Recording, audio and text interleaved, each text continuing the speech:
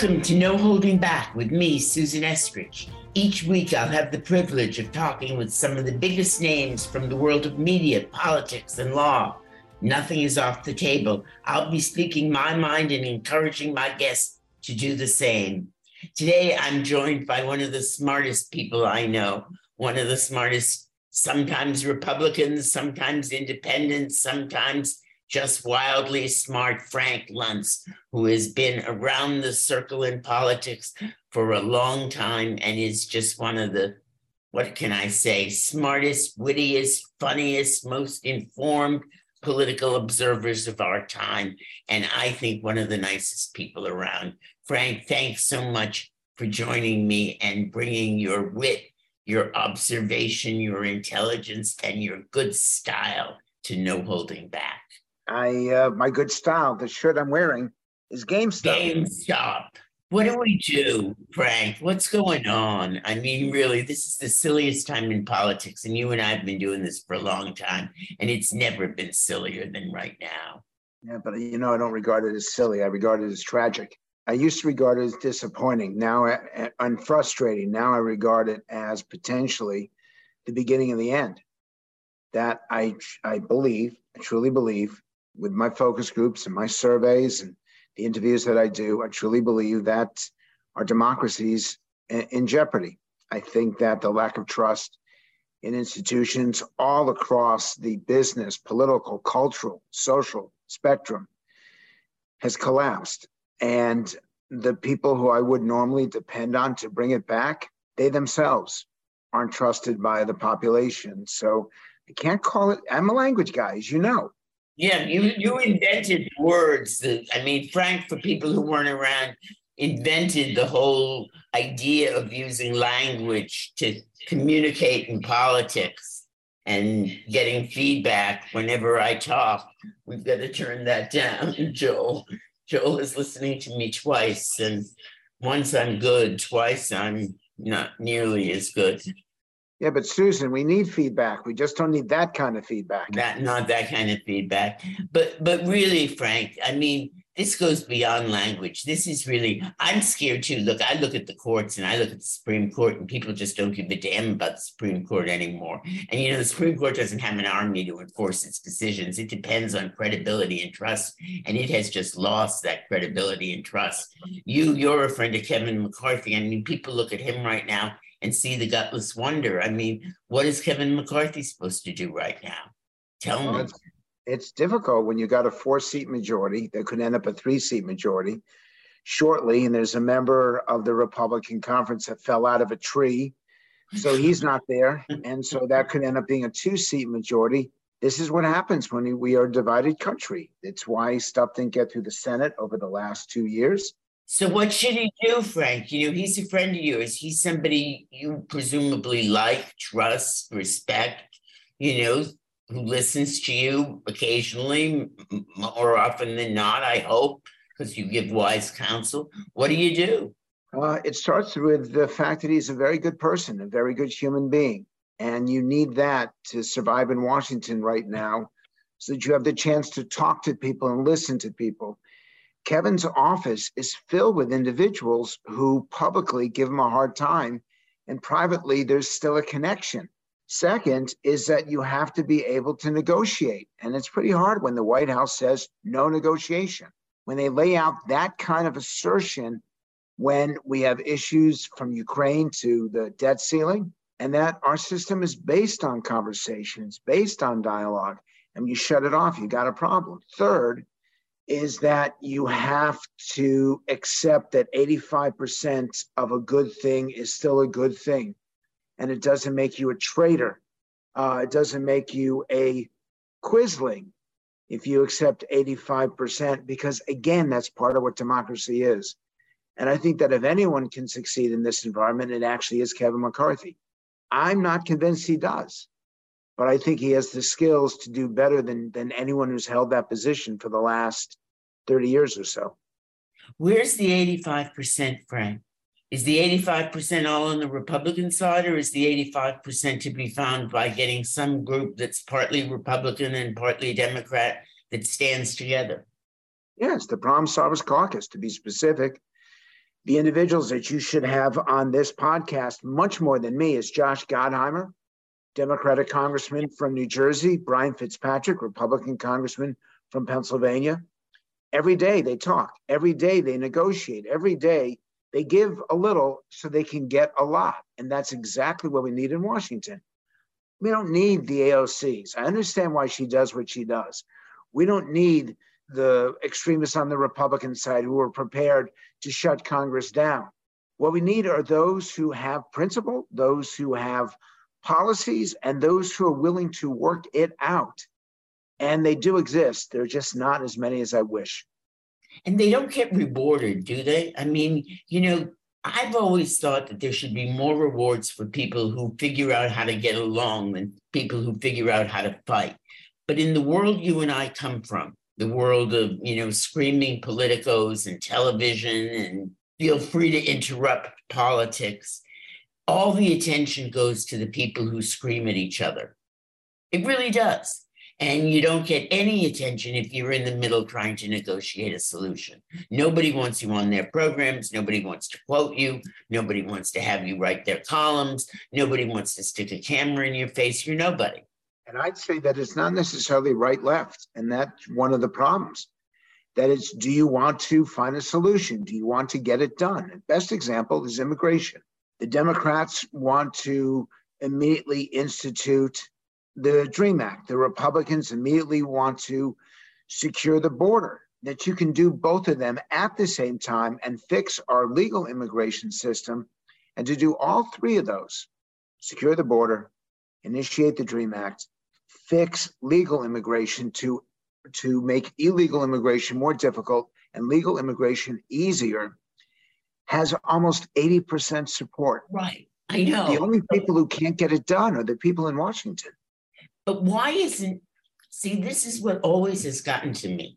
When I used to work at Fox, I always used to win debates by carving out that place in the middle where you could actually win. The majority of people would get very frustrated because you actually could win by carving that spot in the middle.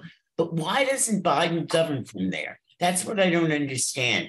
Why doesn't Biden grab the middle and shove it down the throats of, as I would say, of the majority on either side? Why not? Historians got to him right after his election, and they told him, unfortunately, that compromise and cooperation isn't the hallmark of really successful presidents, that the ones who made the biggest difference are ones that staked out a more extreme position and fought for it. Joe Biden ran as Harry Truman. He ended up governing as FDR, or trying to, and his success, at least up until the last couple of months, was much more akin to Jimmy Carter.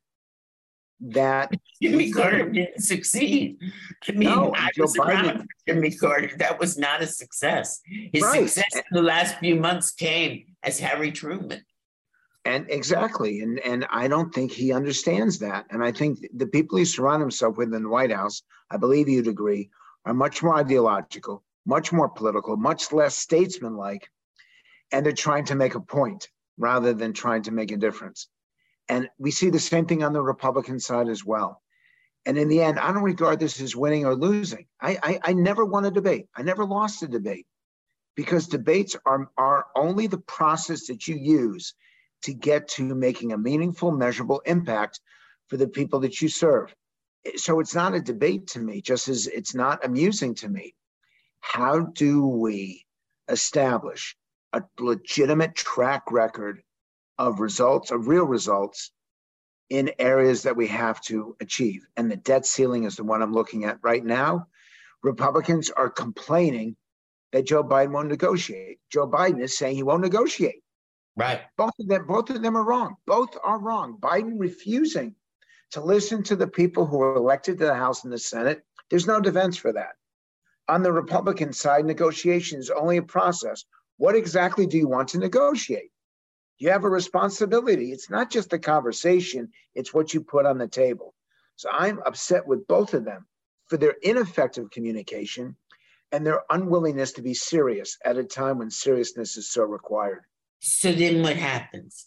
I mean, there are so few voices like yours that you hear out there, to be perfectly honest. All right. If I turn on the television, I'm going to hear one set of voices on this side, and I'm going to hear one set of voices on the other side. And then I'm going to turn off the television because that's all I hear.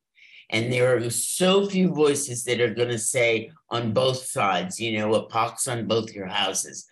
Where do we turn to hear that other set of voices? I get a lot of my news from The Economist.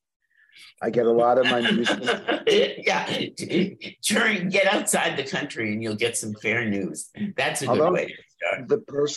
The individual, James Bennett, he used to be the editorial page editor for the New York Times, writes the Kentucky column for Lexington column for that's a Freudian slip right there. Yeah, right there. For the magazine. And he's American. I get it from CNBC. They have to be right. They can't be ideological because people are making billion-dollar bets. And they want to, when money is at stake, you got to be honest. Yeah, and you got to be honest. You got to be candid. So that's the place where I get information. But in the end, I do sit down with senators and congressmen from both sides. I do encourage them, and I ask more questions than I answer, because I'm trying to learn, understand the motivations, both of the American people that I poll and of the elected officials who are making the decisions. I don't think we ask enough questions in our society right now. I don't think we are seeking to learn. I think we're seeking to speak. We don't have a problem with dialogue. We have a problem with listening. You're so right. You are so right. And when we listen, we don't really hear. We just start talking over people so much of the time, you know? I mean, so let me get back to just the concrete of it all. What does Kevin McCarthy do with a George Santos? What does he do with a Marjorie Taylor Greene? I mean, what does he do with the extreme of this party when he's got the reality of a 4-seat majority? Does he cave to these people? Does he put them on committees? I mean, what does he actually do? The same thing that Nancy Pelosi did, because she too had a very tiny majority. Tiny. It was the same thing as McCarthy. This is a mirror image of what happened 2 years earlier, but she didn't have the same problem that Kevin does. Democrats fall in line. Democrats don't tear down the system in the end. And Republicans, as part of their philosophy, are much more independent and much less susceptible to groupthink. And it's all part of how they're wired. These are not just ideological differences between the left and the right. It's not just setting up different priorities.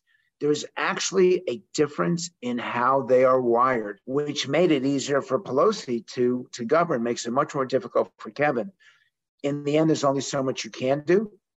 And in the end, you just hope that people take a reasonable, sensible, responsible approach to these central issues.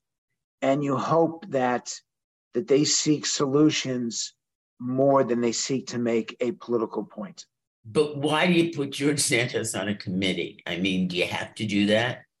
There's actually, when you have this even a distribution, people have to go on committees.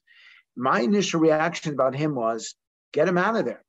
Yeah. I got to tell you, I don't like him. I don't like who he is. I don't like what he's done. I don't like his approach. But you know what? People lie. And lying is not a part of a constitutional requirement for a member of Congress. And I'm really careful, and I'll be curious because I'm going to ask you the question. Constitutionally, there is nothing that suggests that this gentleman should be, if he broke the law, he should be prosecuted. And if he's prosecuted, then there are rules to expel him from Congress. But until that happens, legally, it seems wrong. It does seem wrong, doesn't it? To refuse to seat someone, no matter how abhorrent and reprehensible his behavior. Yeah, it seems like there should be a way that the body, that the House, and this is really a parliamentary question, has some authority over its membership, and that as a body, it has some right to police the ethics of its membership. And you would think that the House Ethics Committee would have some jurisdiction here and have some authority, but I'm not a House parliamentarian. I don't know. CNN sent a crew to a high school in his district, and it was really pretty pitiful, Frank, because you and I both care about what kids think about politics and democracy and civics. And they had a group of these high school honors students. Some of them were Republicans and some of them were Democrats. And they were asking these kids, what do you think of George Santos? And to a kid, the students were saying, of course, that he should resign. And, it's just awful. I mean, you look at these kids, and when I was their age, I actually respected politicians and wanted to go into politics and things like that. And these kids are just looking at it like we're a bunch of fools, and they're right. And it's just a disgrace. And, I saw you tweeted out a list of rankings of, what people think of politicians, right down there with used car salesmen and I don't know who else. I mean, it's the lowest rank you can possibly have. And that's where politicians rightly belong right now. And it's, I think, a real tragedy in our democracy. And when Joe Biden gets out there and says democracy is in despair, I think it's a true message, but I'm not sure the messenger has much credibility right now. Well, he makes the comment that he has no regrets. He's got documents. He's yelling at Donald Trump, who clearly behaved so badly, and I'm waiting to see whether he gets indicted or not. Yeah. But those documents should not have been Mar-a-Lago, and Biden had every right to say to him, what the hell are you doing? Well, we can do the same thing to Joe Biden. And then he asserts he has no regrets. We have to hold people to a standard regardless of whether they are Republican or Democrat. And I was very disappointed in several Democratic senators. And in this case, I know you say no holding back. I'm going to hold back because I want them to come speak to my class. But there are two Democratic senators, I admit it, there are two Democratic senators who were trying to dismiss 3 times now. He's had documents. No regrets? Come on. Just as Republicans have to look at Santos and say, dude, you're a Republican, but you don't belong here. Democrats have to look to their president and say, dude, what the hell are you doing with documents that go back as far as when you were a United States senator? This is a problem. I know the phrase when I was a kid, if it's good for the goose, it's good for the gander. Well, I don't hear that phrase anymore because we're so tribal and so divisive that we now justify what others do if they do it from our tribe.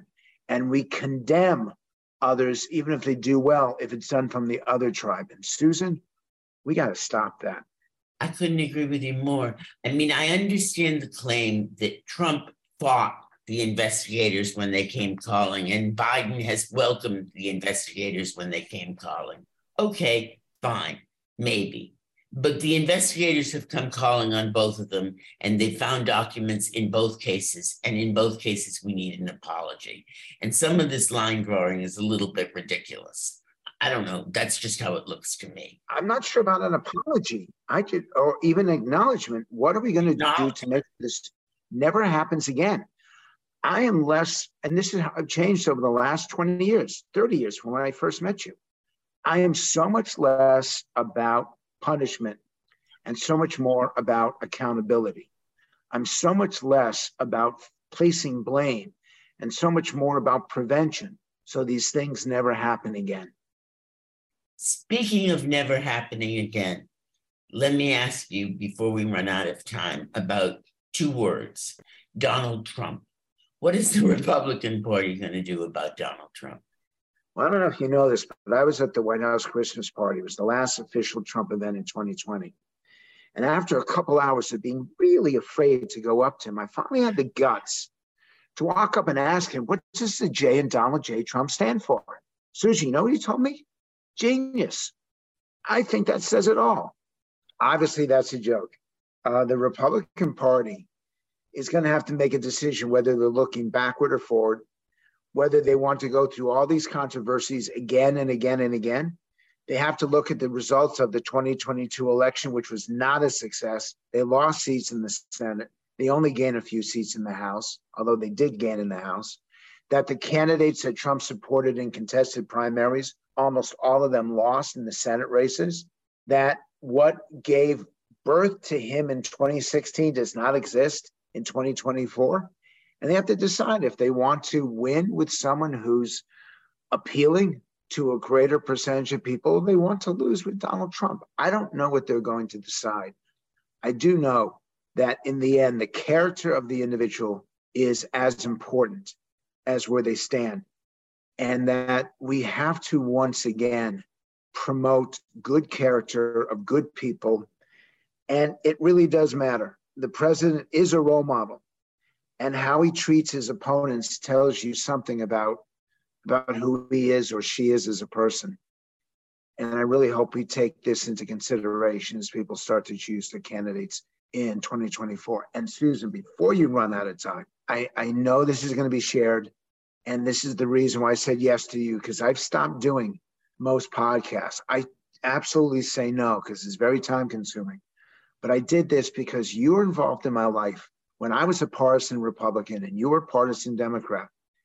And you remember how you spoke to me on the passing of my dad. I do. And you actually got intimately involved when I was grieving. And you taught me about the grieving process in a way that changed how I looked at life and got me through this. A partisan Democrat helped out you and Mary Madeline, the two of you, helped me so much. And I never forgot that. And it was the two of you who put me on a road to a much less partisan and a much more empathetic life. And I am grateful every single day. And I want your listeners to know that you're still, I believe you're still a loyal Democrat, but you have a heart as big as the state you're from and a character that any child, any parent should want their child to adopt. And that makes you special. And I celebrate you every single day because you helped me get to where I am today. Well, Frank, I can't tell you how much that means that you said that. And I remember well when your dad passed and that period you went through.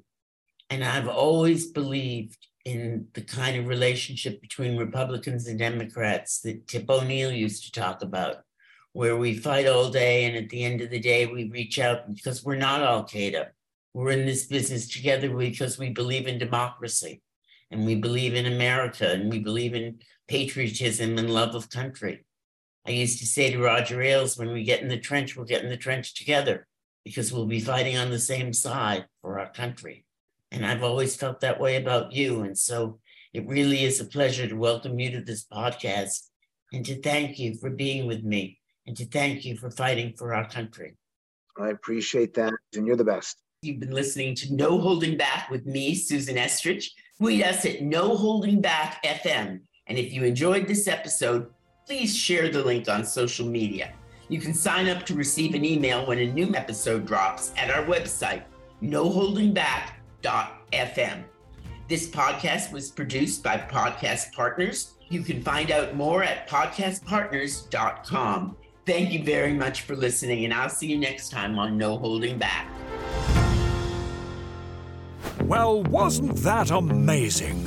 It was created and produced by Podcast Partners. They're really lovely people and rather good at all this podcasting guff. Find out more at podcastpartners.com.